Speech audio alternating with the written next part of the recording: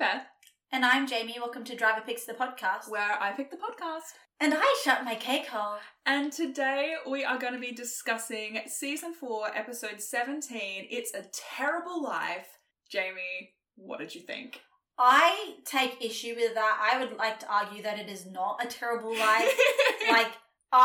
It's the happiest they've ever been. I know. That is my point. It's like, okay, so I feel like I need to get my actual, thoughts about this episode out of the way, straight up off the bat. Yeah, that's fine. Whatever order you want to talk about it, I'm more than happy to follow your lead. I think the conclusion that Zachariah makes, that it's more than just, Fate. It's more than just that it is fate. That it's more than just, like John or this or that or the other, or, his upbringing or whatever. I would like to dispute that. Yeah, actually, before you do, I'll give the quote, because I wanted to talk about this too, so I did take it down, in case someone hasn't watched the episode recently. But the quote is, "You're a hunter not because that's what your dad made you, not because God called you back from hell, but because it's who you are and you love it. You'll find your way to it in the dark. You're miserable without it. Just face it, Dean, you're good at this. You'll be successful." And what he's talking about is you'll be successful in everything, as he says, defeating the demons as they try to summon Lucifer, containing the apocalypse, essentially.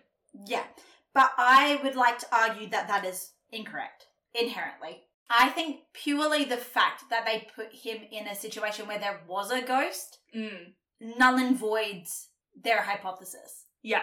Because they didn't... He didn't go looking for a ghost. Nothing is in a vacuum. Yeah. It's not like... I would argue, based on this, that Sam is more predetermined to this life than Dean is. Yes. I'm loving where your head is at. I don't know if they thought about the implications of it, but they might have. I would also argue that whatever the fuck is going on with Sam and drinking demon blood is more powerful than whatever charm the angels put on Sam. I really love this episode. I think it's very fun. Oh, it's a very fun episode. It's very fun. It's a very enjoyable watch. It's one of those episodes where it's like, oh, it's funny and lighthearted, haha, on the surface, and then you fucking think about it, and you're like, there is so much here. And everything that you've just touched on, I agree with 100%. And I would like to expand on a little. Oh yeah, that was my plan. Yeah, fantastic. We're dealing with the implications now. Okay. And then we can go into the petty bullshit, but... Yeah, as we always do. We're gonna talk about the implications. So, I think we really do need to talk about the implications of what Zachariah is saying, that, it's destiny or whatever. And that's why Dean faced off against the ghost. Yeah, he'll find his way back to it in the dark. Except it's not. Because this whole situation is fabricated. Dean was not what is he? He's the director of sales and marketing, I think. Dean Smith. Oh, my ideal dream job. Yeah. Cannot wait to be Dean Smith. This is the most Dean-coded you've ever been. It is! Oh my god! How does it feel, Jamie? It's just hit me. You're Dean Winchester-coded, I'm Dean Smith-coded. Obsessed with that take. Hilarious. Even down to the phenomenal outfit choices. He is so put together. Oh my god. I finally get to tell you, this is the business Ken outfit. Yes. Anyone who's listening, if you do not know what I'm talking about, if you Google Barbie Ken doll cool career or cool business Ken. Sorry, when we do the announcement tweet and when we do the announcement Tumblr post, we will attach an image. Images. Because it is the exact outfit. Ken cool career. It's the outfit. It's the suspenders, it's the red tie, it's the striped shirt, and it came out in 1991, which makes me think that it's a reference. I have to assume that whoever did the costuming chose this outfit to match the Ken doll. Which, considering this entire universe, but is fabricated by the angels. The angels are also making They're treating him like a dress-up doll. Literally. I adore this episode. Anyway, sorry. It's got implications all over it. It's got implications up the Let me guess, it's fucking Sarah Gamble. Oh, so funny you say that. Yes, in fact, it does happen to be a Sarah Gamble episode. Sarah Gamble Hong Kong. Okay, I'm so sorry. We were talking about Dean Smith. So he is the director of sales and marketing. Yeah. And he is not going out of his way No. to find a fucking ghost. No. In fact, Sam is the one that continuously approaches him. And he tells Sam to fuck off a couple of times Yep.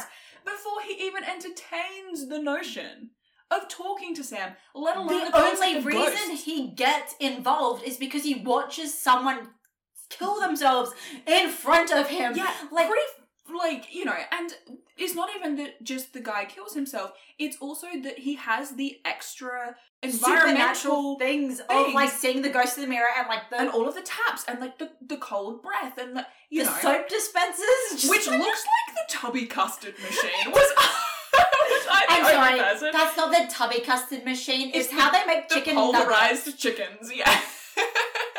One of my favorite bits of this podcast is genuinely us just dragging up Tumblr's greatest hits from like the depths of the internet. To quote myself, yes, I will quote a decade-old Tumblr meme. It is my God-given right. Exactly. So he had all of these environmental context clues, and it's not even that he then came up with the idea himself that it may be a ghost, because Sam has already planted that in his mind days, like hours ago, and it's not even the first death, it is now the second. So like, yeah, he's more suspicious, and yeah, he's already thinking this way, but none of it organically originates from Dean himself. It is all external. But also, all of the things that make him think, yeah, maybe we should do this, maybe I should do this, are all things that are because of John. Because the things that are making him think, wow, maybe I should do this, is like the muscle memory of swinging like the wrench and shit. The sense of duty and responsibility. It's all of the shit that is like not necessarily like in his memories, but like physically his body retains that muscle. Mm-hmm. Like, yeah, because even like, and we know that that's the case because the angels haven't given them new bodies for this. No. They have just altered their memories, Yeah. right? And even in the episode, we have the conversation between Sam and Dean, where Dean says, like, how did you even know how to do that? Like, what are you, a black belt or something? And Sam's like, no, I've got no idea how I did that. it's just the muscle memory from doing It's it so many instinctual. times. Yeah. And from being trained from a young age to do it. Mm-hmm. Yeah, exactly. And so, yeah, all of their abilities, and even, like, we get the hilarious line from Sam, like, how did you know that ghosts were afraid of wrenches, And it's not because they swung anything randomly. Like, Dean, in his, like, subconscious, knew Yes. that it was it's so, this episode has so many layers. But it's presented in such a fun way. It's almost like, do you remember we talked about Houses of the Holy? Yeah. And you were saying that, like, from the outside, it kind of just feels like, just another episode. It's got a bit of a fun twist. But, like, when you actually start to think about it, it's just, like, this fucking web of, like, that's kind of how I feel about this She one. did Houses of the Holy too, didn't Yeah. Fucking Sarah Gamble, man. Sarah Gamble, long con. Like, yeah, and again with angels. Like, Yep. that's the whole bit that, we've had forever now, from Houses of the Holy, actually. Yeah. Was when that joke started, and now we're here, and now she's kind of proving the point. Yeah. Yeah. Everything about this episode that they try to frame as like, oh, he's drawn to hunting is like, actually, no. He's pushed to it. He's pushed to hunting because the situation necessitates it. Mm-hmm. I do think it's fucking hilarious so that the angels this week were really like, oh, we don't give a shit about Sam. Like, technically he has to be there, but like, we're gonna make him work in a cubicle. Like, he is like... Customer service Sam. I love. It's so fun. And, okay. So, before we move on to Sam, Yeah. because I do think that's a valid point, Sam feels like an afterthought. Like, the angels were like, well, sure. He's not the point. Oh, you just made a face. That's okay. You just had an O moment. Look, there is nothing in this episode that inherently supports it. Okay. But, cool, fun, new headcanon of how this episode went. Okay. Originally, the angels didn't put Sam there. Oh. Dean by himself was not gravitating towards hunting. Interesting. So they And had so Sam they- in, like, stasis, and then they were Yeah. like, fuck, we have to put him in somewhere because Dean's not doing what we want him to do? Yeah. Ooh. Again, like, there's nothing in the episode that says this is how it happened or how it but worked. that's interesting. But there's also nothing in the episode that directly contradicts it. Here's the thing. Dean being in hunting because Sam exists is actually something that we can come back to. Oh, fucking hell. Like, here's the thing. Where's that goddamn meme that's like the gift of Apollo, like the red goddamn dodgeball? Yeah. I just thought it was a fun thought. Yeah, look, we will come back to it. We will come back to it relatively soon. So, it will be something that we can discuss relatively soon. But basically, yeah, this idea that Dean would ever choose to hunt if Sam wasn't with him is certainly something that we can elaborate on further as we go through the series. I would argue that if it wasn't for Sam, there are multiple points in the series, before and after this point, that Dean would have just quit the life. Yeah. And it is only that Sam existed that brought Dean back in. So that is certainly a really interesting point. What I want to very quickly talk about, though, is the fact that Dean is so good at being the director of sales and marketing. He is excelling in this position. It's not surprising, though. No. That's the thing, because we have established this. Yeah. We established it in Hotel Babylon, Hollywood Babylon, in which he immediately fits, like, yeah, he's pretending to be a PA, but within, like, 3 days of pretending to be a PA, he's, like, their head PA. Like, he is just, like, climbing, like, he's friends with everyone. He's, like... Yeah, he has the ability to actually do this. And I don't remember what episode it was. I want to say it was even back in season 1, where we were talking about Dean and intelligence and the way that it's somehow often framed that, like, Sam is, like, the smart one and Dean is, like, the dumb one or whatever. But we talked about, and I said to you, we later get evidence that if Dean was ever in a position where he was able to access higher education, not only would he, but he would excel. And this is the episode I was talking about. Because in this episode, he has a Stanford education. Specifically a Stanford education. And he had that stable home that he is so desperate for. He had Bobby and Ellen and sister Joe, and that was his family unit that was supportive and caring and helped him through his education and into this position. And God, I also just want to call out, in this episode, he specifically says, now we do my favorite thing, research. I know! Because, like, he's good at it! He's good at it! It's literally circumstantial shit. That, like, there is a reason that Sam was pushed to be the kid who was doing the research for the hunts. And it's because he was younger. It was because John was taking Dean with him to do the physical hunting. And Sam was left in a motel room or at a library or wherever the fuck where he could be doing research and then calling them and saying, hey, this is what I found. And we get confirmation of this. It doesn't feel like a spoiler, but we get confirmation of this in later episodes that this is exactly the procedure that would happen. Sam would be left at a library, Sam would be left at a hotel, and he would be doing research. And crucially, it's not because Sam is inherently better suited towards research or study. It's because he was younger. It's because he was younger, and because there was that whole thing about you have to protect Sam at all costs. Which, okay, I'm sorry, like, I'm not wanting to bring up John and the Supernatural podcast in the year of our Lord 2022. No, that's fine. It's relevant. I am kind of, like, the more I'm watching of this show, the more I'm baffled by the way it is framed as you must protect Sam at all costs. Because, like, they're both his kids. How do you determine which one is inherently worth protecting at the cost of the other one? I genuinely think it comes down to John not being able to be a parent, and so he palmed off the responsibilities to the eldest child. Like, I genuinely think it has to come down to that, because he couldn't make it Sam, the 6-month-old's job to look after Dean. So it had to be Dean look after Sam, because John clearly wasn't thinking fucking enough to be like, maybe I should leave them with an adult caregiver if I can't look after them myself. You know, so I think it just genuinely comes down to that. I can't think of another way that it would. I would be interested if anyone else has a take, but yeah. Insane. There is one other thing that I really just want to question. In this episode, Sam says that he had a girlfriend named Madison. Is that a reference to the werewolf in Heart? Yeah, and what is so fucking funny about that is what he actually says is, I moved here after I broke up with my fiancée Madison, but I tried her number and it called an animal hospital. And I was like, fuck. Sarah, You didn't have to do that. And also, it's an interesting choice that she used Madison and not Jess. AU of this episode where she used Jess and the number went to a fire department. Jamie!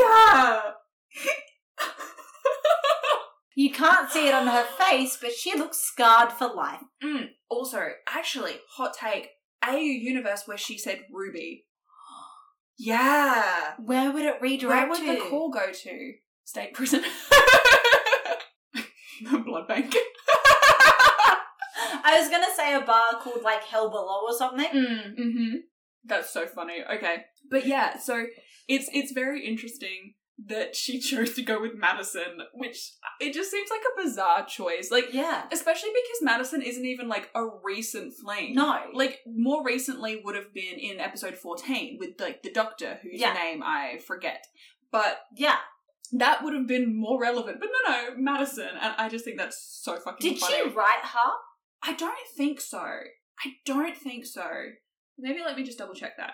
Because, like, that would make sense. If she wrote both episodes, it would make sense why she would call back to her own episode. But it's like, yeah, I was very surprised that they went with Madison and not Jess. That was where my surprise... Oh, do you know what? It was written by Raelle Tucker, who is Sarah Gamble's writing partner for episodes like Faith. Yeah. So it might just be like a call out to Raelle. Yeah. Yeah, okay. That's actually... I'm glad that we checked that, because that actually makes a lot more sense.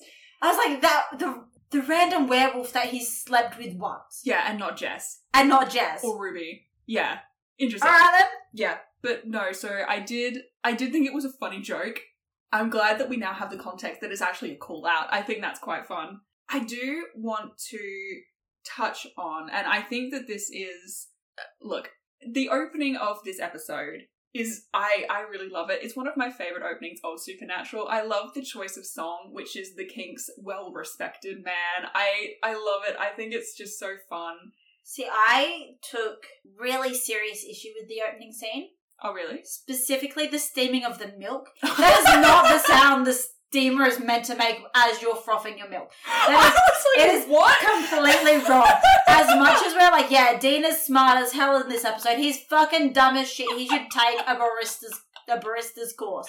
Because that is not how that coffee machine is meant to sound. If it sounds like that, we're doing it wrong. I thought that you were about to make a really, I was like, what ethical, socio-political statement did I miss in this opening sequence? I'm so glad it was about frothing the milk. I'm not gonna lie to you. I was really worried you were about to ruin that scene for me. I was like, damn. Yeah, okay, cool. Well, he's allowed to have one toxic trait, and if his toxic trait is he can't make a good latte, I'll give it to him. He is American, so... What else did we expect? We're particular about our coffee in this country. Yeah. I do actually want to point out that at the end of the episode, Zachariah does make that dig at Dean, which is like, if you'd rather go steam yourself another latte. Yeah. And I do think it's interesting. One of the things that I really want to talk about in this episode is actually the deconstruction of Dean's performative masculinity. Yeah. Because, again, it's another contrast of, raised by John versus raised by Bobby and Ellen, and having that stable home. Dean, who will only drink his coffee black, versus Dean, who steams himself lattes. He's Dean the who same goes person. on a juice cleanse. Who goes on a fucking juice cleanse. And, the thing is, he's not a different person. Yeah. It is, both of these characters are the same person. The only thing that has changed is there is details about their upbringing and their environmental conditions. Yeah. That's it. And so, it's so fascinating to me that the Dean that we know in Supernatural would enjoy lattes. There is a world out there where he would willingly enjoy lattes, where he would listen to the business reports and not hard rock, where he would eat salad and hate the idea of, eating shitty diner food all the time and hate being on the road. We get the quote from him where he's like, you can't hunt monsters without health insurance, and this is Dean. This is Dean if you just replaced all of his shit memories of John with happy memories of being raised by Bobby and Ellen and going to school and having a stable place to live and going to university and and obviously the angels had a hand in manipulating and giving him specific memories. Mm-hmm. Yeah. I mean, the nature versus nurture argument comes up a lot in Supernatural. It's a really recurrent theme, and I do think that this is a really great example of it. Basically what the angels tried to do is basically say, yes, we completely removed you from your upbringing, therefore it is inherently your nature. And that is why it is as it is, because it is in your nature. Mm-hmm. I don't think they fully removed the nurture element, though. No. I think that's what they failed to do. Yeah, and I think that might actually be an inherent flaw of angels. Yeah. And, like, it's something that we've already kind of touched on and we will continue to touch on, which is that they don't actually understand humans very well. No, I think they think of humans as a lot more simple than they are. Mm-hmm.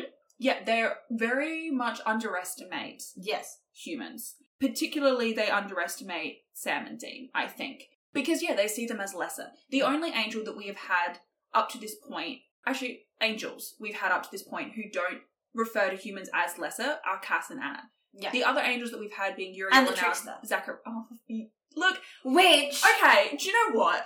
I spent this entire episode this is a trickster episode. They've used the same sort of lighting techniques that they normally use in the trickster episodes. They've used the same sort of motifs. You cannot tell me that the photocopier montage officey bit they did in this is not exactly the same as what they did in Mystery Spot. You cannot change my mind. They are the same thing. If you hold up two pictures and you're like, what is the difference between these two pictures? There is no difference. They are the same. So originally, when I said that, it was a joke. I was like, this theory, they won't be doing that because everyone refers to Cass as the first angel we meet. There is no way in hell that we had another angelic character before it, and I haven't heard anything about how they're an angelic character. I am moving that from a batshit theory into a serious theory. There's no way they're using the same lighting and direction techniques and storytelling elements, and they're not going to make the trickster an angel. I'm sorry. It is the same thing. I am now deathly serious. When I say the trickster is an angel, I mean the trickster is an angel.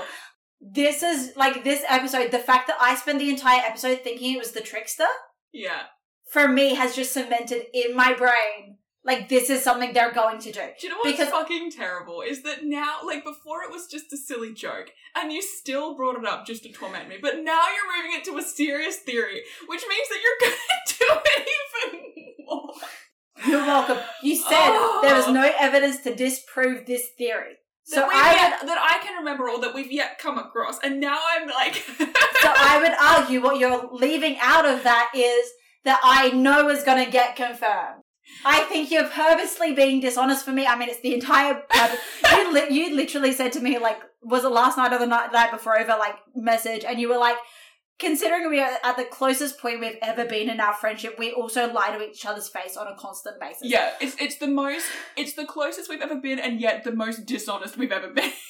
I think you were lying through your fucking teeth, and I am moving it into a serious theory category. Alright, fine. Fine. The problem is I can't argue with you. Okay. No, look, very valid theory. I respect the hell out of it. I think that you have justified your arguments with the information that you have available to you. And I respect that. I would just like to say, I do think it's a shame that no one can see the manic energy in my eyes as I went on that rant. I was feeling it. I was like, I look insane. I was like... Jamie looks like that one meme from, I think it's Always Sunny in Philadelphia, where the guy's got all of the red string and he looks a bit crazed, and I just have my head in my hands. And that is all you need to know about the energy in this room right now. Okay, you can't confirm, you can't deny, blah, blah, blah, blah, blah, blah, blah, blah. Moving along. Okay. If nothing... Look, I will say this. If nothing else, I am impressed with the evidence you have amassed, regardless of whether you are right or wrong. I am impressed with the dedication to which you have approached this batshit theory. Jamie, always commit to the bit. Last name redacted. While we are talking about angels / not angels, I do want to touch on, we got a new angel this episode, we've already mentioned him a couple of times, Zachariah. Mm-hmm. We don't get a huge amount of information about who he is. All we do know for certain is that he is Castiel's superior, or at least that's what he tells us. And we get the sort of monologue that he gives to Dean at the end, which you've already sort of said that you think completely misses the point. Yeah. Okay. How do we have any emotions about Zachariah just in general? You know what? I kind of like him. As a character, I'm vibing. I like this character. I'm I see you, he has like a similar chaotic energy to like someone like the Trickster. Yeah. But he also has like that little bit of like Cass's like seriousness and like, Mm-hmm. I'm doing with this because it's like the purpose or whatever. Like, Yeah. it is the mission. Like, It's a fun balance It's a between those fun two balance. energies. and I really like the actor who plays him. Like, I think the actor who's playing him is very fun. Like, I think like the vibe that he's bringing is so interesting. Yeah. And I also think it's fun that we get an episode like Mystery Spot, but it is explicit Yeah. that it is a test. Yeah. It is canonically it's not subtext, it's not speculation. It Mhm. is a test for Dean. Yeah. It is meant to be something that reinforces for Dean Mm-hmm. what's happening here. So I think that's fascinating from an implication standpoint. I'm really glad that you like Zachariah. Yeah. Zachariah is one of my favourite Angel characters for the exact Right. same reasons that you just said. I think that he's played phenomenally. Yeah. And I think that he toes this really great line between being that sort of cocky, sarcastic little shit, but also being a very serious Yeah. character. And it makes this great dynamic. And it does make him feel, I think, more dangerous. Because when he lets up on the being a cocky shit, Yeah. you're just left with the deadly serious. And because you have that sort of shift, Yeah. it feels more, the threat feels more tangible. I would like to say, though, that on behalf of Zachariah, I am, like, really fucking offended because Cass describes Uriel as the funniest person in the platoon, and, like, that the is funniest angel in the garrison. that is objectively false. If Zachariah is Cass's superior, he is part of the garrison, and it is fucking rude for Cass to try and frame Uriel as the funniest angel when Zachariah is right there. Like, for me, that is I so love that rude. that is your takeaway. That's so funny. Okay, I love that. I'm really glad that you like Zachariah. It is not a spoiler, so I'm going to tell you we do get more of him. Perfect. Lovely. He is really, really fun, Mm. and he is one of he will become important. Like he's not a throwaway angel character, which is really fun. Not like, I would argue that Uriel's almost a throwaway angel character. They kind of turned him into one Yeah. because they've already kind of eliminated him. Yeah, it's like he appeared for like 4 episodes. And And then they basically just used him to prove that angels could be traitors. yeah. And then they Which- threw him away, which they'd already established with Anna. I think that they kind of established Anna and Uriel as like opposites. Yes, but both proving the same theory. Yeah, so it's interesting because they've proved the same point twice, but in opposite directions. Yeah. And I think that is also an important Yes. element. Although it is a shame that we lost Uriel because I know that you weren't the biggest fan, but I really loved that actor's particular Yes. performance. I've No, already talked The about actor it, is but- phenomenal. I'm just sad of what they did with the character, and it does make him feel like a throwaway sort of angel Yeah, character. which is really upsetting because I think that he could have been something really, really fascinating. I really love that we're getting a few more angel characters. It's very interesting to see their dynamics, and it also really highlights for me, and I think most people, the difference that is Cass. Because Cass isn't in this episode. No. But It's not even just like Cass and Misha Collins as Cass. It's also the implications that Cass brings to the table. yeah. It's like one angel means many angels. It's just opened up an entire new sandbox for these writers to play in. Yeah. And I think it makes it feel bigger, Mm-hmm.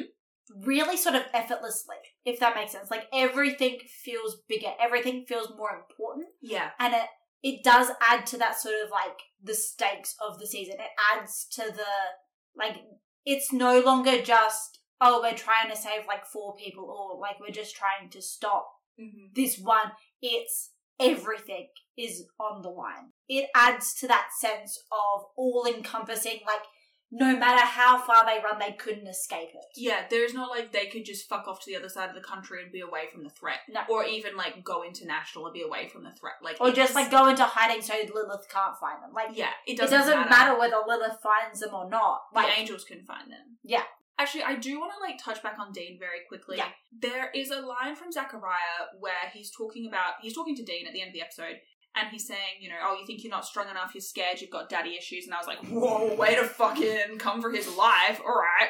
But then he says, like, for God's sakes, Dean, quit whining. First of all, fuck off. Like, this poor man literally has the weight of the entire world on his shoulders, and you're telling him to get over it? Like, fuck you. But Dean, we know, as we've talked about it a lot, we make the joke, he is repression boy. He doesn't talk about shit. And when he's struggling, he tends not to voice it. He hides it, particularly from Sam.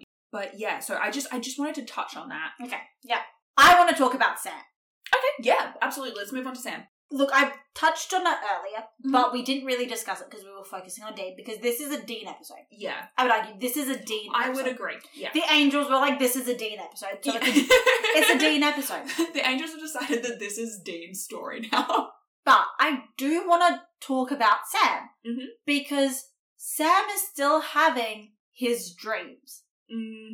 Whether it was intentional or not, at this point, Sam's dreams are linked to his psychic abilities as part of his demon blood. Yeah. And he even says in this episode, he's like, it's like there's something in my blood. And I was like, dang. They were having too much fun. Yeah. But it's so intrinsically linked with his demon blood. The implication for me is that Sam's demon blood, whatever's happening there, is more powerful than the Angels. I think that's a really interesting angle to take. If the Angels can't nullify the effect his demon blood has on him, they've used the threat on Dean, if you can't stop him, we're going to kill him. Yeah. I don't know if they could kill him. Yeah, actually, that's a good point. Because if they can't even nullify his demon blood so that he stops having his prophetic dreams, how are they actually going to kill him? Like, how are they going to take that a step further and take Sam out? Take Sam out of the equation. Yeah. Like, I mean, maybe they'll just stab him. He's very stabbable. Sam is so inherently powerful that even after 3 weeks without topping up on demon blood, he is still having prophetic visions when the Angels have removed all of his knowledge. What I think is fucking fascinating about this, do you remember we were talking about how Sam, and I think this was something that we heard from, I want to say it was an episode of Saving People Queering Things, but it was KJ's theory as a guest on that episode. I want to say, it's been a while. I would have never listened to it, so yeah, I will trust you on this one. So I want to say that we've brought this up, or I brought this up to you, I think, back in season 2, but it's this concept of Sam as a plot device. Yes. And I do think it is really, really fascinating that even though this is a Dean-centric episode, the Angels are focused almost entirely on Dean and Dean's choices and Dean's reactions. Sam is not confronted by an angel. We don't even see Sam's home in this episode. No. In an episode that is so focused around having a life outside of hunting, having a normal 9 to 5, having a normal home, we do not even see Sam's home. No. We do see Dean's. And we see Dean's extensively. Yeah. They spend a lot of time there. And I want to quickly point out that it is immaculate. Immaculate. And, like, yes, he could probably afford to have, like, hired help clean the... Yes. But I want to say that he cleans... I think he takes pride in keeping his home clean. And I do have evidence for this, but we won't get to it till, like, season 8.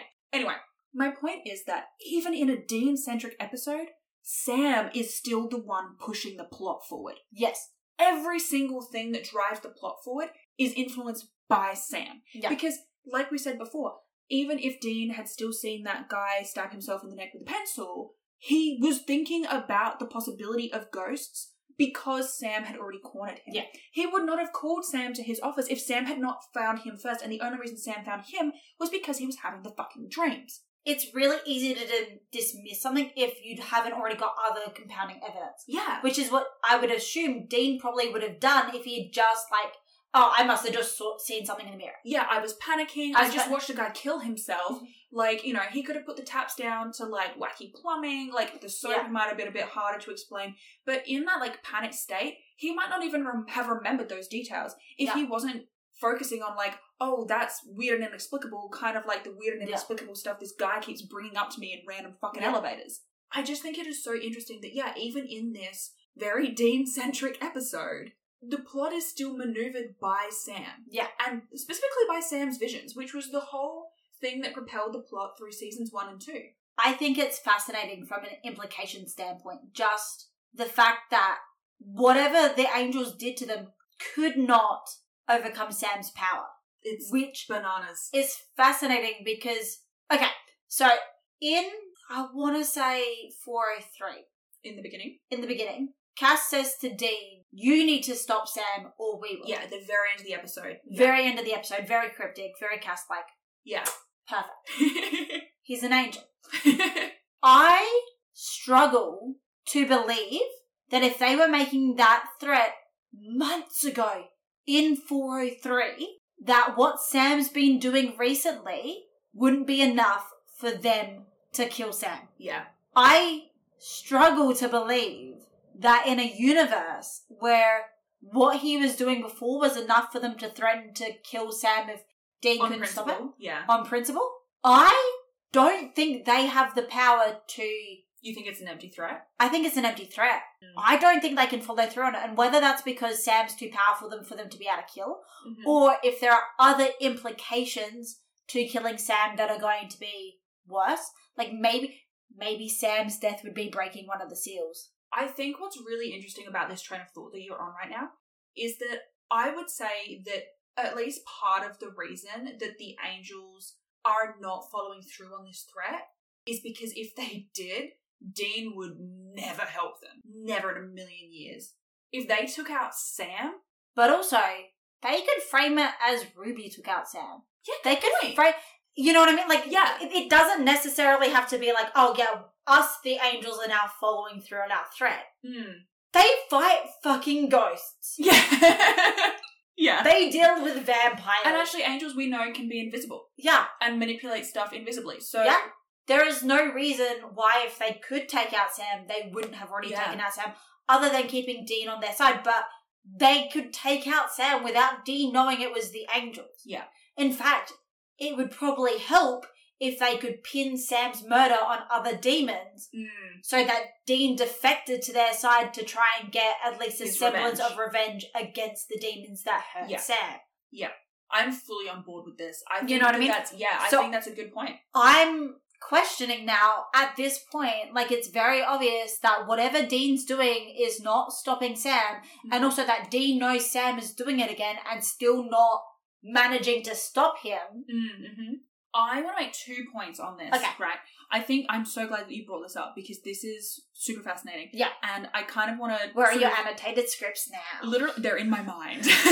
So there are 2 instances that I think really back you up. Yeah. And so I'm going to put them on the table here. Instance number 1, we talked about, I think, either in 403 or in 404, in regards to that comment from Cass, we talked about how when John told Dean that you would either have to save Sam or kill Sam, he was leaving that decision with Dean. Yeah. Dean got to decide where the limit was, right? When Sam became too dangerous, whether that was to himself or others, Dean had the choice. Yeah. What we talked about was that the Angels have now removed Dean's choice from the equation. They have said, we get to choose the limit, and we will decide whether he lives or dies. The only thing you can do is try to stop him from going too far, but we haven't even told you where that line in the sand is. We've just told you to stop him from progressing, right? So I think that's one point that is really interesting because, either Sam has not reached the limit yet that they're willing to let him get to, which seems bizarre. Yeah. Or maybe they are bluffing. Maybe that's something that they're not actually capable of doing. So they were relying on Dean to be able to keep Sam in check because they knew they didn't have a way to stop him. And that threat is the level of threat for Dean to take it seriously. Yeah. And point number 2, in last week's episode, when Sam took out Alistair, I mean, you made the joke that it was now the Misha Collins reaction shot show, and we got a massive reaction shot from Cass watching Sam take out Alistair, and he did not just look mildly concerned. He didn't look impressed. He looked scared. Also, we get the confirmation. So, first up, we know that what Sam is essentially doing is exercising the demons. Yeah. Right? When he's doing that thing with his mind, he's essentially exercising the demons. Well, actually, no, he says to Alistair, now I can kill. Which is something that we have not seen outside of the knife. But previously, the first step was exercising the demons. That's what he learned to do first. He was exercising the demons from their hosts. We've also just now got confirmation that you can exorcise an angel from their host. Yeah. Yeah. That's a great fucking point. And if the first step was exorcism, and then with enough power and practice, you can go from exorcism to kill, And from a distance too. Like, you don't have to get close No. range. It's not like Which the means knife that it or might something be you have to harder get for them to... stabbed. They might find it harder to stab Sam if he's 100 meters away. I actually think that this is really, really interesting. And I'm very glad that you brought it up. Is this, like, not to toot my own horn, is this something that you'd ever thought about in the context of this episode before? No. Okay. Is this something that, like, is an interesting viewpoint to view, like, ahead? Yes. Is this something that we will get some sort of answer or resolution around? Or is this something that's just really interesting as a thought experiment? Yes and no.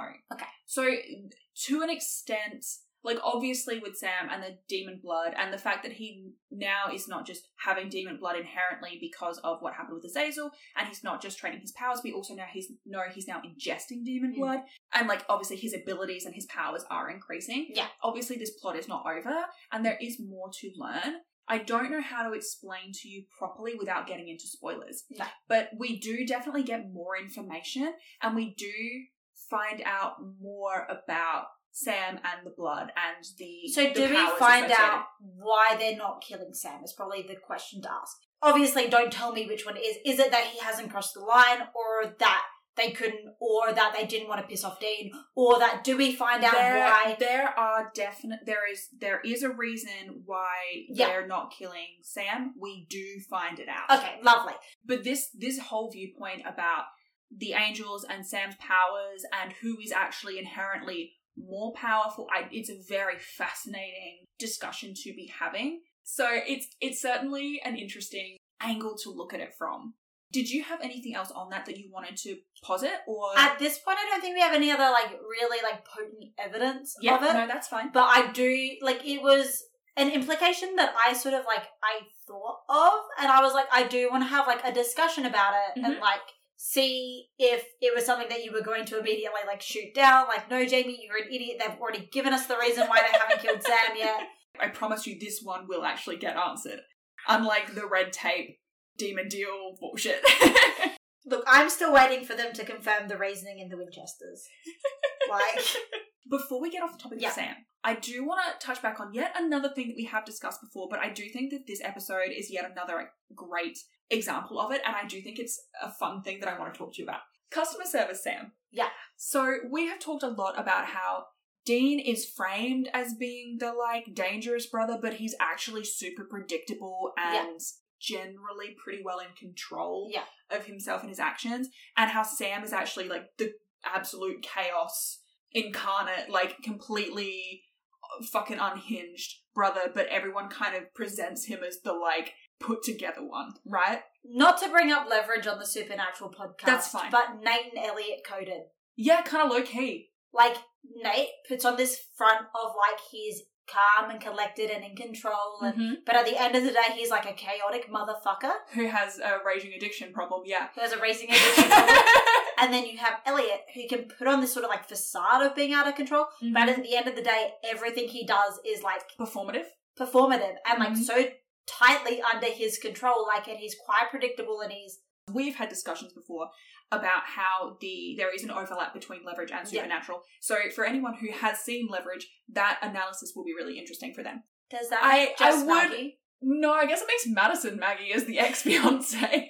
Anyway, I want to talk about the fact that while Dean decides very calmly and collectedly that he is actually going to leave the office job to pursue hunting, and he turns down the offer and has the I've got conversation. another calling. And he very mature about it, very, like, you know, professional and whatever about it. It's not you, it's me of corporate breakup speeches. Yeah, exactly, literally. And Sam, who just has a fucking fire poker with him at his desk now, literally loses his damn mind, like Rosa and that fucking computer in Brooklyn Nine-Nine. And I think it's the printer. Yes, Brooklyn Nine-Nine. and the printer. Yeah. And he absolutely smashes the shit out of this phone. Talking about Dean and control and, like, the way that he expresses his emotions, I'm thinking about Everyone Loves a Clown. Dean smashes the Impala, right, with the crowbar. That is like a controlled outlet, I think. Because it's his own property. It's his own property. He's doing it in privacy. Like, it is an expression of his emotions, but I would argue that it's destructive, but it's relatively controlled. He's not going around and like smashing up another car. Yeah, he's like, it's not someone else's property. He's not bringing harm to anyone else, and he's not distressing anyone else. There's no one in his vicinity. It's an expression of his emotions, but it is in a controlled environment. Sam, on the other hand, loses his mind in a very public place, in close quarters, smashes the shit out of someone else's property. Like, Sam is unhinged. Sam is a raving lunatic. And also, like, Sam is the one who will go out of his way to approach some guy he does not know and ask questions like, have you had any, like, weird dreams? Like, Sam is insane. Like, as much as the show tries to push the stereotype of, like, Dean is the unhinged one, no fucking way. It is 100% Sam. 100%. And not to pull it back to your trickster theory, but I do want to quickly reference... It's a circle. You could always call it a mystery spot. Oh my god. I do want to reference the fact that the trickster does say in Mystery Spot to Sam, anyone who ever said that Dean was the unhinged one or the crazy one has obviously never seen you with a sharp object in your hands. Like, I know that I'm barely tolerating your trickster theory. and this is partially why I've moved the trickster theory from the, like, batshit, this is a really fun joke because Beth hates it, to, like, you know what, this is an actual genuine theory because I cannot think of a reason why they would be paralleling and, like, reusing story elements that they predominantly used in trickster episodes in this episode, which is canonically perpetrated by an angel. Yeah. Actually, the thing that I'd said to you back in 403 that sort of triggered this idea for you was that the angels typically like to teach the boys lessons through experience rather than speaking to them, essentially. So rather than just giving them the information, they tend to like to put them in a scenario and make them live it and then be like, see, we told you that this is the case. See, we proved our point to you before we even explained the point. Yes. And this is one of the scenarios that I was thinking of. Yes. Like, this is one of the most prominent examples. And I just wanted to touch on that. Anyway, are you ready for my PSA of the day, Beth? I'm never quite ready for your PSA, but I am excited for it.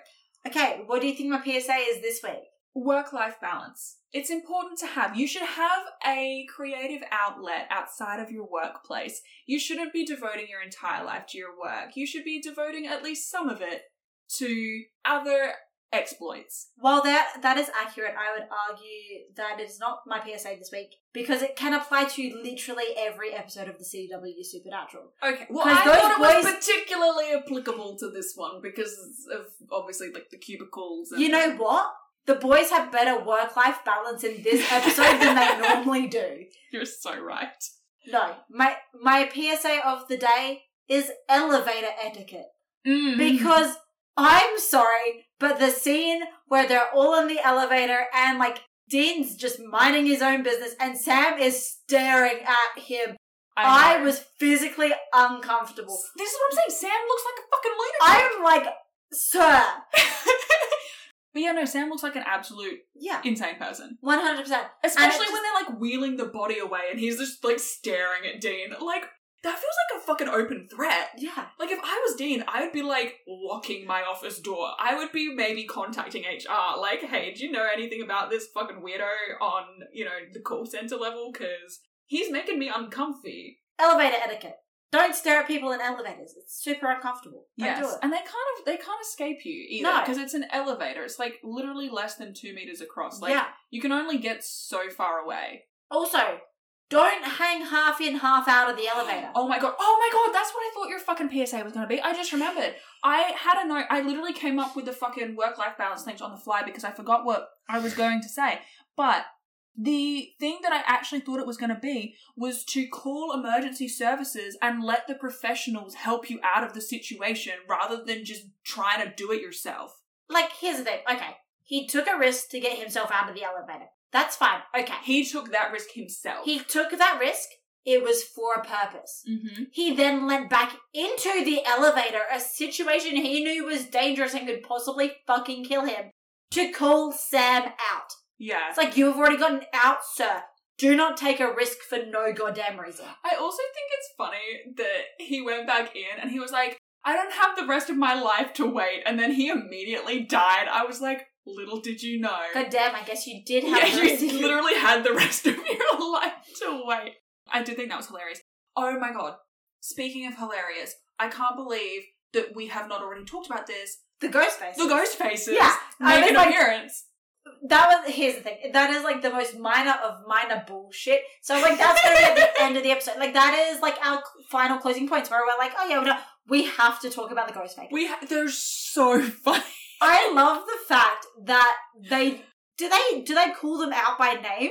Yeah, they call them the Winchesters. God, I wrote some those useless douchebags that we hate, the Winchesters, the aforementioned Winchester douche nozzles. Like they do it a couple of times. Yeah. It's so fucking funny. I also find it funny that there's more swearing in the little bit that we get of the ghost faces than we have gotten in the rest of the show. It's the ghost faces effect. Like, and somehow the ghost faces effect doesn't even apply to them when they're just like videoed and then put in the world. yeah, It's like the implications of that are fascinating. it is so. The ghost faces effect is some of my favorite meta. We don't hear the brothers calling people like douche nozzles or like this, like because they we get douche sometimes from Yeah. Dean, and But- very occasionally we'll get it from Sam. But we got more, like, not necessarily swear words. They didn't drop any, like, F-bombs or anything, which is, like, Yeah. we're still getting, like, swear word adjacent from them, which is, like, something we very rarely, like, the closest we get is, like, Bobby calling them idiot. Or, like, Or Dean going, balls. son of a bitch. Yeah. Like, we don't hear them, like, going, oh, yeah, that fucking asshole. Like, Yeah, we get Sam says crap a lot. yeah. Yeah. But, like, we almost get more swearing in that, like, Or like at least the 10-minute implication joke of. bit. Yeah. I also love the part where they're like, you may have to dig up the body. Illegal in some states, all states. Probably illegal in all states. I love the ghost faces. Every time that we get, like, the reminder that they are still out in the universe, just because Yeah. we are not seeing them, does not mean that they cease to exist. I And love just the think fact it's so funny. That just like coincidentally, the resources they found are the ghost faces, and all of the knowledge that the ghost faces have is because Sam and Dean, like, not necessarily taught them, but they watched Sam and Dean do it, and like they, Yeah, exactly. like the knowledge comes from Sam and Dean. The funniest thing is Dean saying, these guys are geniuses, real actual ghost hunters, and then the fact that we know that they are not actual ghost hunters, like they are. yeah, it's so fucking funny to see Dean react to them like that, and then Sam and Dean both watching this fucking instructional video, which is so, like, whenever they have the ghost faces, they really do commit to the bit of making it, like, bad, like, It's low movie budget. maker edits. It's- And, yeah. And I do love, like, the instructional video does feel like one of those workplace safety instructional videos. Like, it's just I also beautiful. love the fact that it kind of lays out the exact standard episode, like Sheldon Bateman episode of Supernatural. That is the exact process. Yeah. It literally, so Naomi was sitting with me while we were watching it, and she literally was like, oh my god, Supernatural is so fucking procedural. She's like, you know what's Yeah. gonna happen, because they follow the same format every episode. I was like, And it is yeah, outlined primarily. in this instructional video. yeah. The meta-analysis of that alone. Find out who the ghost is. You figure out what you're up against. You go in to burn the bones. Yeah, you figure out how to kill it. You can't burn the bones.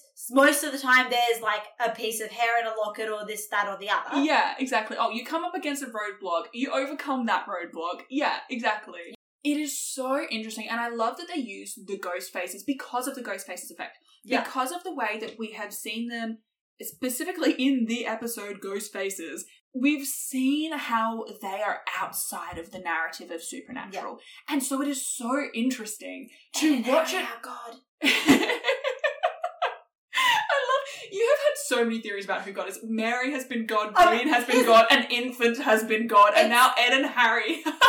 Here's the thing though. I know that they do eventually make Chuck God. Yeah, like, I realise that this is But, just like, you joking, but I do it- think it's very fun. But it's fun. Like, you know, but like also, how do you know there is not something like inherently supernatural about Ed and Harry Yeah. that mean that they can escape the narrative? In an AU world, Ed and Harry were God's blorbos, and Sam and Dean were off the hook.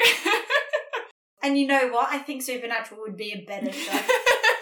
I do love that they use the ghost faces to tell this meta-narrative of this is the structure of Supernatural. Like, let us lay out the formula for you.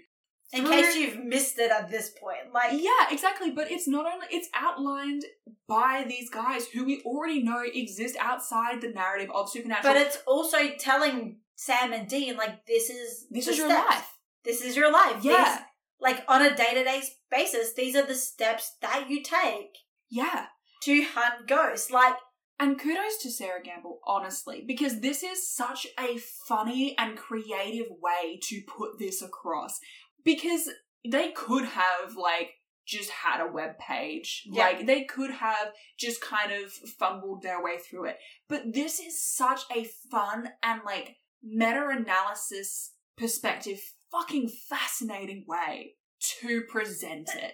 Particularly in an episode that is all about fabrication. I also think it's fascinating because I don't think we've ever heard a character in Supernatural who has actually met the brothers. Like, there are very few characters in Supernatural who meet the brothers and then continue to talk negatively about the brothers. Like, it is limited to Gordon. Mm-hmm. Gordon's sidekick. Like, associates, yeah. Creedy? Yeah. Something like that.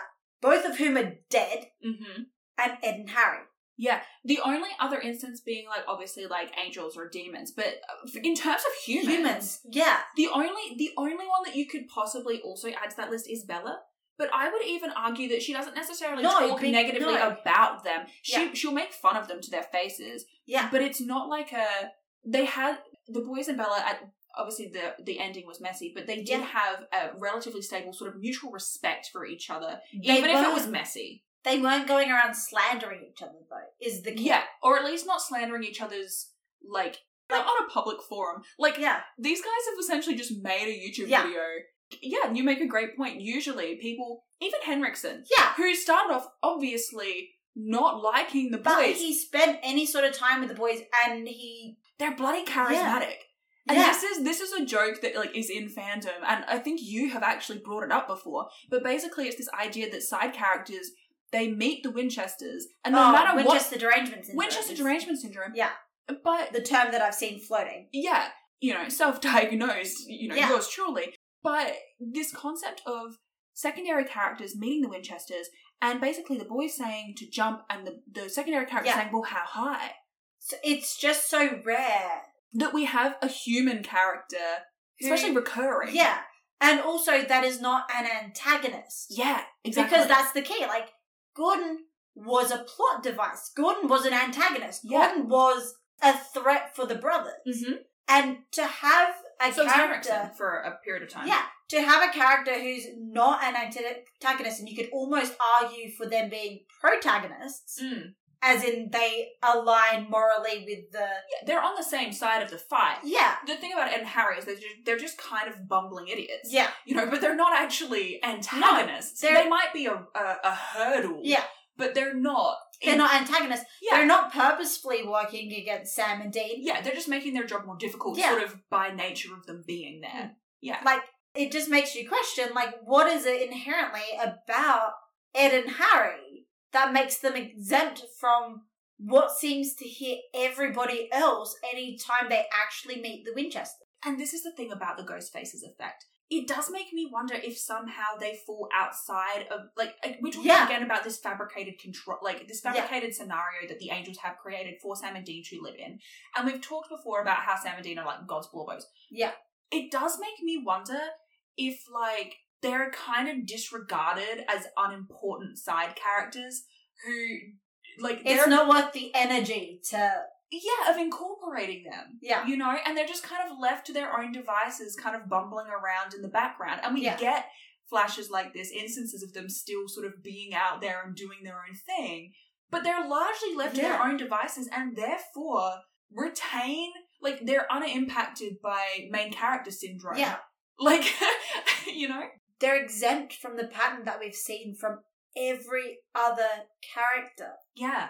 They still are quite bitter almost. They're still quite like, we don't like them. it does bring up the interesting question of how involved the angels were in this particular scenario. It makes me wonder if they influenced Dean's searches to find specifically the ghost faces, because they knew that that would be the video that they would find that specifically talked about the Winchesters and about their tactics.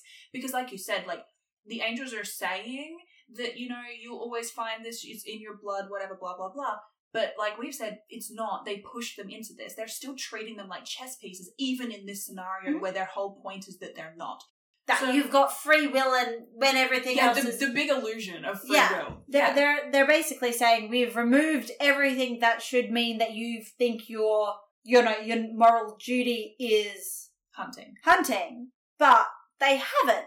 Mm-hmm. In fact, they're almost actively pushing things on that contradict what they're trying to do. Yeah, and this is the thing about angels, is they're fucking tricky little shits. And this is kind of why, and they're extra as hell as well. You could almost call them trickster little shits.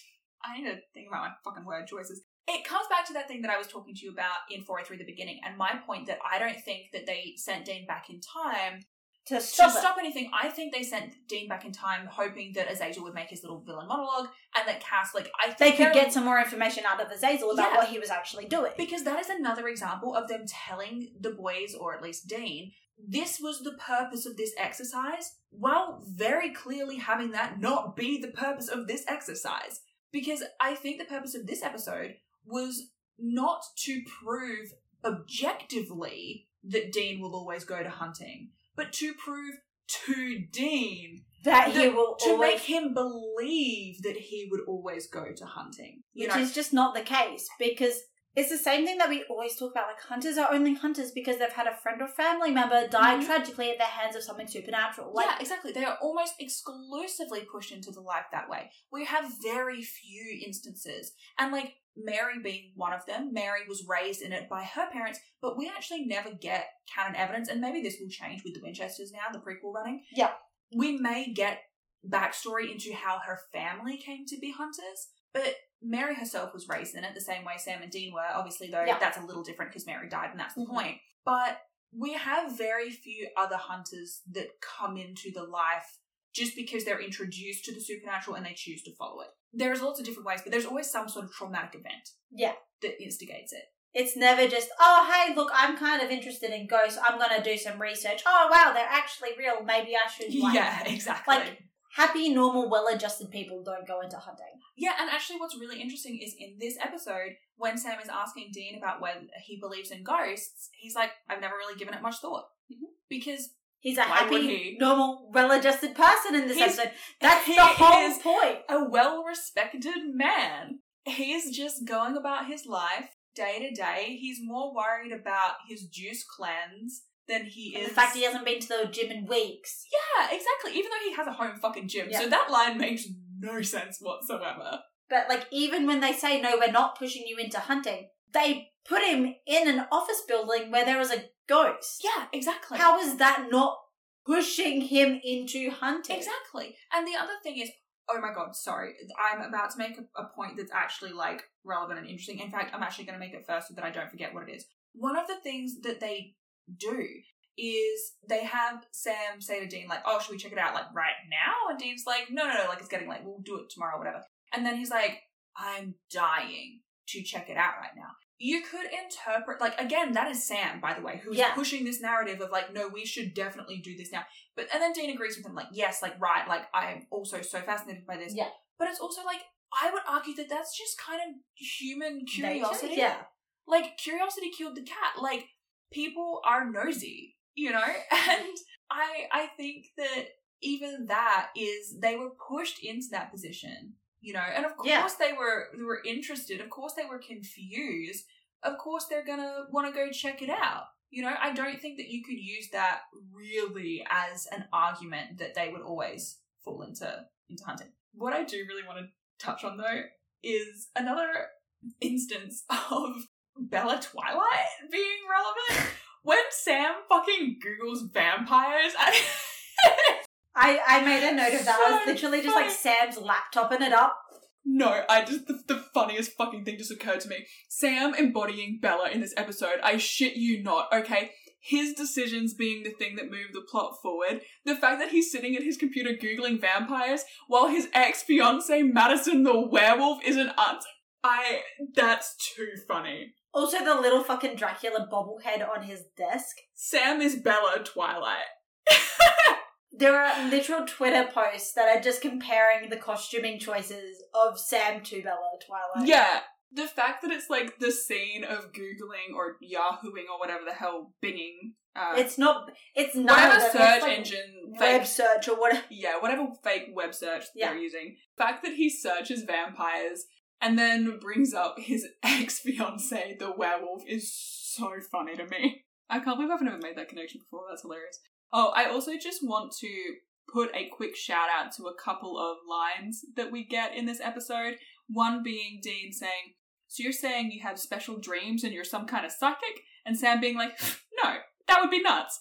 Hilarious. And another line, Sam saying, "What if there's something not natural?" So funny. You could make a whole show out of that. Yeah. I also want to quickly touch on Dean saying, "I don't believe in destiny. I do believe in dealing with what's right in front of us, though." And I think that that's really interesting because it comes back to that concept that we've talked about a few times of Dean not believing things unless he has confronted them himself and seen them with his own two eyes. Yeah. And that is very much how he's felt about Cass and the whole concept of angels. So I do think it's interesting that that particular viewpoint is being raised again, even in a sort of AU scenario where he doesn't have that upbringing and that background knowledge. Yeah. And that kind of asserts for me that even without those things, like, they are still ultimately the same characters. They've just been, and the same people. They've just been placed in different scenario, which I guess is ultimately what an AU is. Oh, I do also love the exchange between Sam and Ian, where Sam calls Ian a dick and Ian just says wizard. I just think it's really funny. I do want to very quickly wrap up with a couple of notes that I just think are very fun. So they're not like worth talking about, but I do want to point them out. I do love that Dean says to Sam, "I don't know you, but I'm going to do a public service and let you know that you overshare." I do think that is hilarious. We also get Ian stealing all of the office supplies, which is just so fucking funny. I actually love Ian's character. I do think he's a very fun once-off. I do want to quickly mention Sam saying, "Have you tried turning it off and then on again?" which I just think is hilarious. It's really the pinnacle of tech support, I am sure. Dean being a fan of Project Runway. They really said in this episode, we're going to make him gay-coded without making him gay, didn't they? I mean, they do that in the normal show. That's how you know it's the same character. I genuinely think that in this particular scenario, it's another one of those things where, like, if he had been raised in a stable, supportive home and he didn't have John as his parental figure the whole time, he would probably be more comfortable and confident in his own sexuality, you know? And I do think that there is probably a lot we could have touched on in this episode regarding that, but look. Dean literally wears a Ken doll outfit. Like, you can't really make too many assertions based on, like, oh, well, he likes Project Runway. Yeah, that's a stereotype. It's a fine line because yes, obviously there are some things about his experience that are different, which means that ultimately there are things about him that are different. But I would argue that the core of who he is has remained the same. Oh, something that I'm surprised that you didn't mention was that the desaturation at the very end of the episode when Zachariah breaks the I did vaguely touch on it. Like, you mentioned that the lighting was different, but the fact that at the very end, when it does become desaturated because he's dropped the facade, the shift is fucking jarring as hell. It's almost like this entire episode is framed through, like, rose-coloured glasses, almost. Yeah, that's a great way to think about it. I think that's really fascinating from, like, a standpoint of what the angels are trying to teach, which is you would return to hunting regardless. But the issue is the hunting that he wants to return to is not the hunting that he's been doing. The hunting that he's been doing is in the desaturated world. Yeah. Whereas the hunting in the rose-coloured world, it's all painted with the same rose-coloured glasses. Yeah. Even the hunting. It's romanticized. Yes. Yeah. And, like, we actually get in the discussion that Sam also, says I with hope Dean. That Dean made bank in this episode. Like, I hope his paychecks were, like, $6,000 a week. Like, I hope he made shit tons of money for this goddamn experience. Like, you know what I mean? Like, yeah, he was busting his ass. His portfolio was in the sewer. Like, he was stressing about I it. hope he gets to keep some of this goddamn money after this shit. Yeah, same. He did 3 weeks worth of work. He deserves to get paid for it. And also, I mean, Sam does too. Although Yeah. Sam did make a lot of property damage and then say, I quit real loud. So maybe some of that will be deducted. But Yeah. look. Anyway, the last thing that I want to touch on is that there's the discussion with Sam and Dean where Sam's like, you know, oh my God, that was amazing. And Dean's like, right. And, you know, first of all, they're actually insane people. Like, I think that this episode really highlights they're crazy. But, you know, Sam is like trying to push for like, let's go. Like, Yeah. let's get out on the road. Like, this is what we were made to do. And he like... Clearly it's meant to be. We're so naturally good at it. Yeah, exactly. It's like fated or whatever. And Dean is like, what? Quit our jobs, hit the road? How would we get by? Stolen credit cards, eating diner foods drenched in saturated fats, sharing a crap motel every night?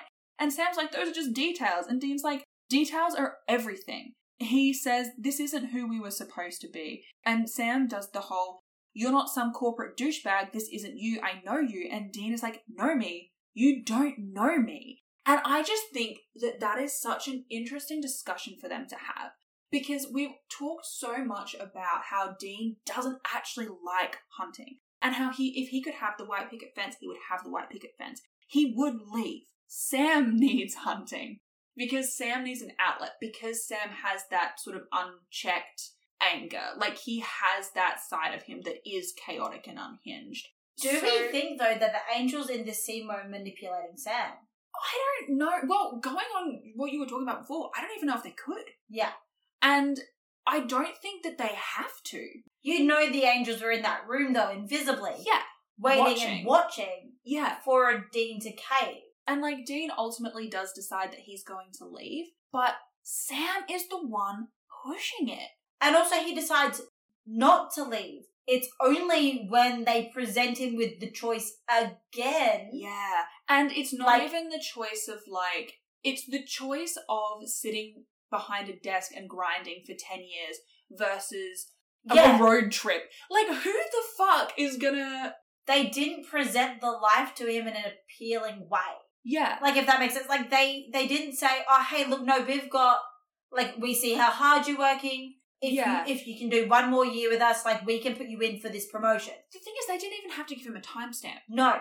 They said in a short 8 to 10 years, but they could have just said, you're ripe for promotion if you play your cards right. It's all about the presentation, and it comes all the way back to the manipulation of the angels trying to get their way, convince Dean that this is the objective truth without it actually being the objective truth. It's just because what they want him all to empty. think. Because who is going to say, yes, I want to slave away at this company for the next 8 to 10 years for the chance at a promotion? Mm-hmm.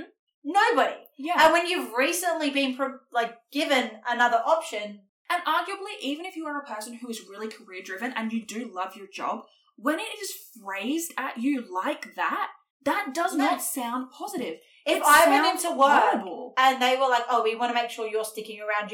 If you stay here for another 8 to 10 years, maybe you will move up in the rankings. Yeah. I would be like, fuck. I'm finding myself another job.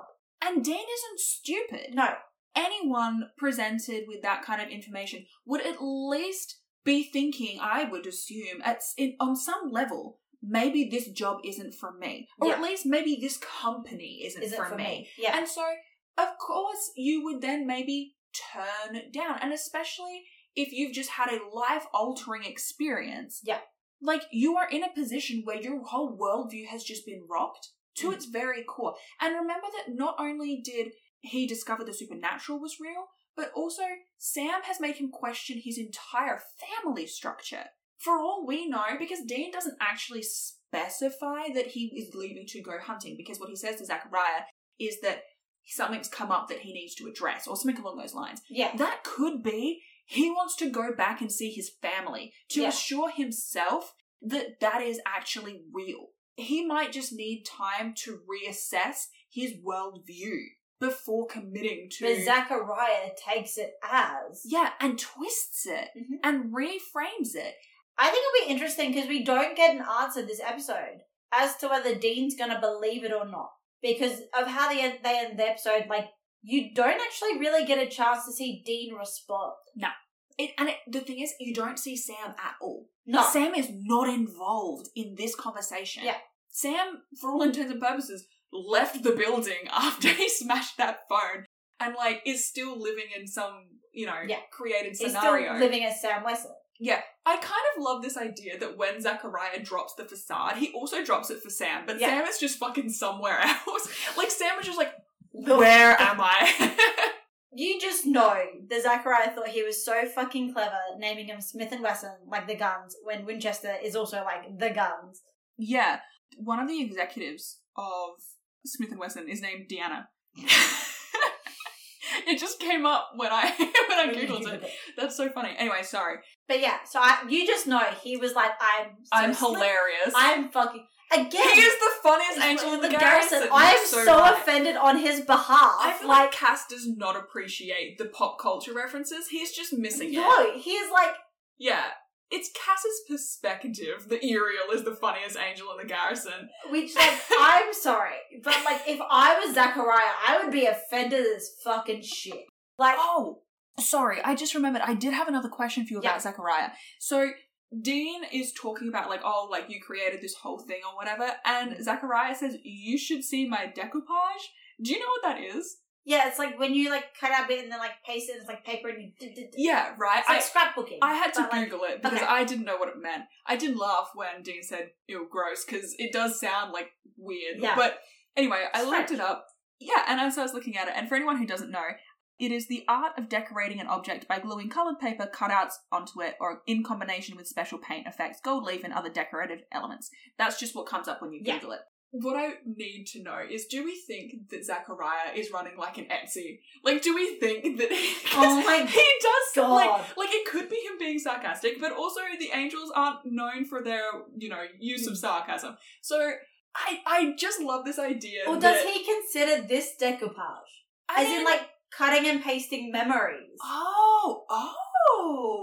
Because, like, yeah, that's normally, a hot take. Normally it's paper. Normally decoupage is, like, I've done decoupage before. Oh, damn. Zachariah code. We got, like, little wooden hearts, and they're, like, flat wooden hearts, and we got, like, little strips of paper, and you, like, we tore the paper up, and then you coat them in glue, essentially, and you, like, stick them down. Kind of like paper mache. Kind of like paper mache, except for you want the colours and patterns. There aren't so many layers. Yeah. It's not structural, it's decorative. Yeah. From that perspective, it's essentially like cutting out certain memories and pasting in others. Yeah. Or even like taking, because it's decorative, right? Yeah. So taking things and adding them to a blank slate. Yeah. And, like, actually Sam, even makes the point that it is such a thin veneer of a facade because as soon as he tried to call Madison, the call went nowhere. There was no angel on the other line making, like, voice acting. No. Which I suppose they actually would be capable of. We already know that Cass impersonated Bobby convincingly enough to fool Sam. So they could have had at least a voicemail, but he didn't fucking bother. No. Maybe that was just because it was Sam and they don't give a shit about Sam. Yeah, maybe. Well, actually, it kind of works in their favour in that case because, again, Sam is the one pushing Dean. Yeah, because if Sam was satisfied, Sam wouldn't have continued to push it. Yeah. God, there are fucking layers to this. Did you think we were going to get this deep about this episode? I genuinely didn't. This is another, like, House of the Holy type thing for me. And again, another Sarah Gamble episode from, the first observation. It's just a fun episode. Yeah. And then you think about it and you're like, God, the implications and the intricacies and the depth is actually quite phenomenal. Yeah. This is one of those moments, your old puddle analogy? Yeah. About, like... Oopsie doopsies, we've just, like, fucking... We just found the Marinara Trench. Marinara? Lost in the sauce. You know what I mean. There's like a river or something that's just like tomatoes. Yeah, no, it's fucking interesting. I think that brings us to the end of today's episode. So, Jamie, how would you rate this week's episode, It's a Terrible Life, out of 5? Okay, so I know I normally just give you my answer straight up, but I want to ask you a question first. All right.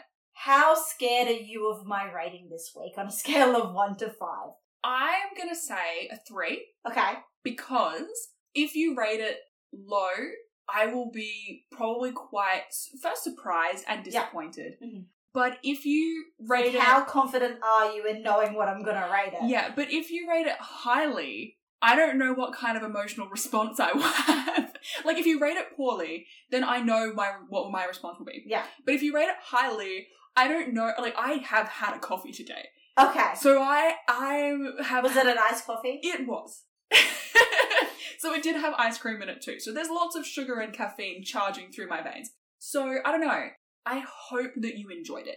Because it was my gut instinct that you would. I know that a lot of the episodes that I adore, because of our differences in taste in media, you tend not to like. For example, our last episode on The Head of a Pin, I adore that episode. I love it so much. And I was a little heartbroken by your rating. I'm not gonna lie. But I also understand that fundamentally, what you look for in an episode is very different to what I look for. I'm hoping that you enjoyed the elements of this episode in the way that I thought you would. Like, I knew that you would love the Ghostfaces bits, because they're committing to the bit, and it's fun, and it's lighthearted, and it's a break from the normal structure of the episode. I was hoping that you would really like the structure of the sort of AU setting. It's a more upbeat episode. It's a lot less melodramatic than a few of the previous episodes have been, and it's not plot heavy, but it is still plot significant. And, like, there's character stuff, but it's also not slapping you in the face with character stuff. It's like you do have to kind of think about it a little. So I am hoping, based on all of that... Oh, and the lighting was brighter than normal. Yeah. The lighting changes were used for an intended purpose instead of just being kind of bad. So I'm hoping, based on all of that you will give it a higher rating than you usually would. But are you scared? Yeah, because if you don't, I've now laid all of that on the table and I'm just going to be proven wrong. Okay, my rating this week was 4 out of 5. Okay. Not, oh my god, favourite episode so far, but very solid, very fun. Cool. I would happily rewatch it again. Okay, cool. I was hoping for a 4 or 4.5. Anything lower, I would have been a little bit heartbroken. But I will absolutely take that. I will absolutely take that. I mean, mind you, I rated last week's episode a 3.5 and you were fucking devastated. Yeah. It's only half a point lower than 4. It is, but if it was like out of 10, it would be like, you know, it because it's out of 5, there's like a very thin margin, I suppose. And I understand you're not giving it a 4.5 because I like fully understand episodes like Bad Day at Black Rock are what gets you a 4.5. Yeah. And this was not a Bad Day at Black Rock. No. But it was very fun and it errs more on the side towards 4.5 than it does towards 3.5, if that makes sense. Yeah. You could give it like a 4.25 if we broke it down that much. Yeah. Yeah. I did just remember that there was one other thing that I wanted to ask you, but it does kind of tie into my next question. I did quickly want to make the point that I think, from memory, and please correct me if you think I'm wrong, is this the first episode, and excluding your tricks of theory, is this the first episode where we have had an angel present at all, but Cass was not present? Like, Cass was either not the singular angel or Cass was present as well as another angel. I think, yeah, this is the only episode, like, unless I'm correct and the trickster is an angel. Yeah. This is the only, this is the only episode we've got where a character has identified themselves as an angel. Yeah.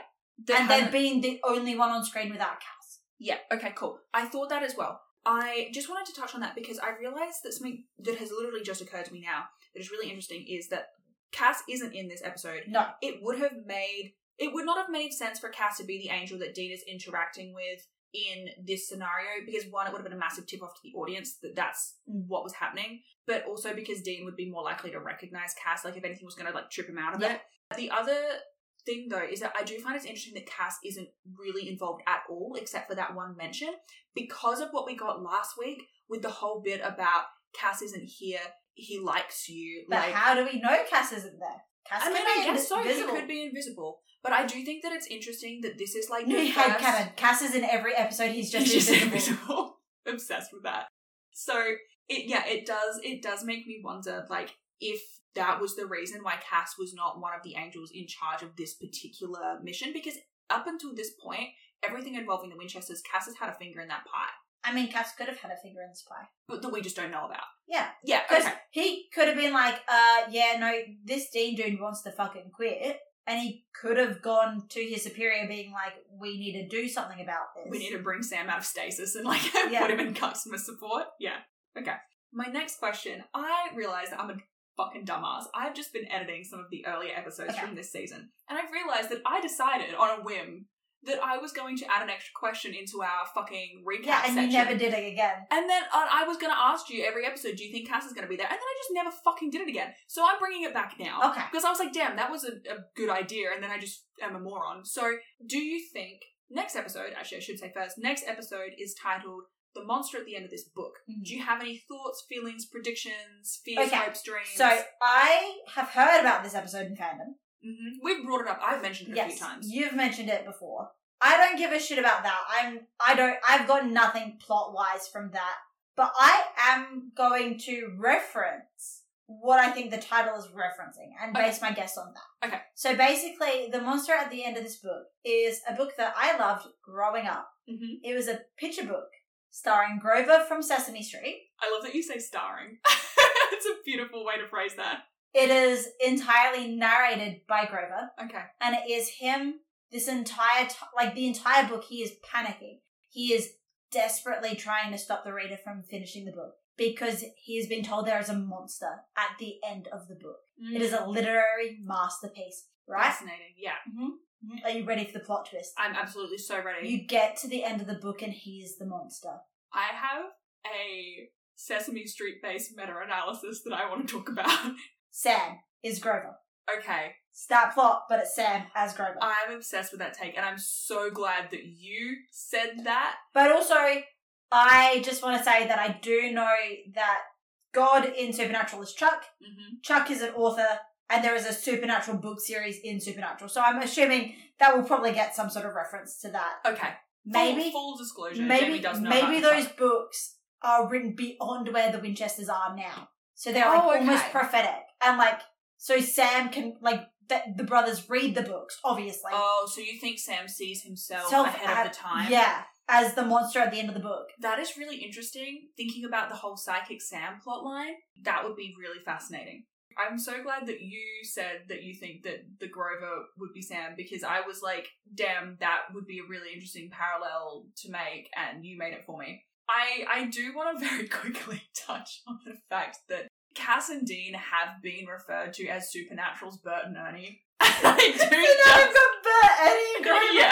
I do just think that's really, really funny. Great. Did you have any other thoughts, feelings, predictions, or are you just basing it entirely on the fact that you know that Chuck is somehow, probably maybe relevant? Yeah. Maybe not Chuck, but Chuck's books. Okay. Because I know that Chuck writes books. Okay, and then it becomes that ethical conundrum of if you're given a book about your life, do you read beyond? Where you're up to. Okay, cool. I really love that theory. Regardless of whether you're right, I do think it's a really interesting take. I'm bringing back my secondary question from episodes ago that I fucking forgot about. Do you think that Cass will be in this next episode, yay or nay? I mean, I want him to be. I mean, we always want him to be. Yes. Mr. Collins, we're starting to get to the pointy end of the season. Yeah. I think he's going to start showing up a little bit more and more, Okay. His character is necessary to keep the plot moving, and they have started moving the plot. Yeah, we're starting to get a little bit more development of Cass. And if they are going to introduce, a Chuck in the books, and this seems heaven adjacent. Seems logical that they would have cast that. Yeah, no, I love the theory. I'm very excited for you to see next week's episode. I do think you will like next week's as well. I might be shooting myself in the foot, but I do think we could have 2 for 2. So that brings us to the end of today's episode. Thank you so very much for listening. Hopefully you have had as much fun listening to us blab on as we have had blabbing on. If you did want to get in touch with us and ask us about anything or bring up any points you think we've missed, you can always feel free to get in touch with us at any of our social medias. All of the links will be in the description below. And if you did want to chat, some topics of conversation could include... Did you also grow up reading The Monster at the End of this book? Because I loved that book growing up. Well, if you didn't, what was your favourite kids' book? Yeah. I would love to know. I'm here for a nostalgic, recollection. If you haven't, get yourself a copy of The Monster at the End of this book. There you go. That's a Jamie recommendation. It's designed for kids ages 3 to 8. It is a classic. I love that you know that off the top of your head. What a really niche. It was in my Google search. This is going to be an episode where Jamie brings academic knowledge to the Supernatural it was in my Google podcast. Search. In terms of academic research on this podcast, a Google search counts. In any case, thank you again so much for listening, and hopefully we will have you back next week. Bye! Bye!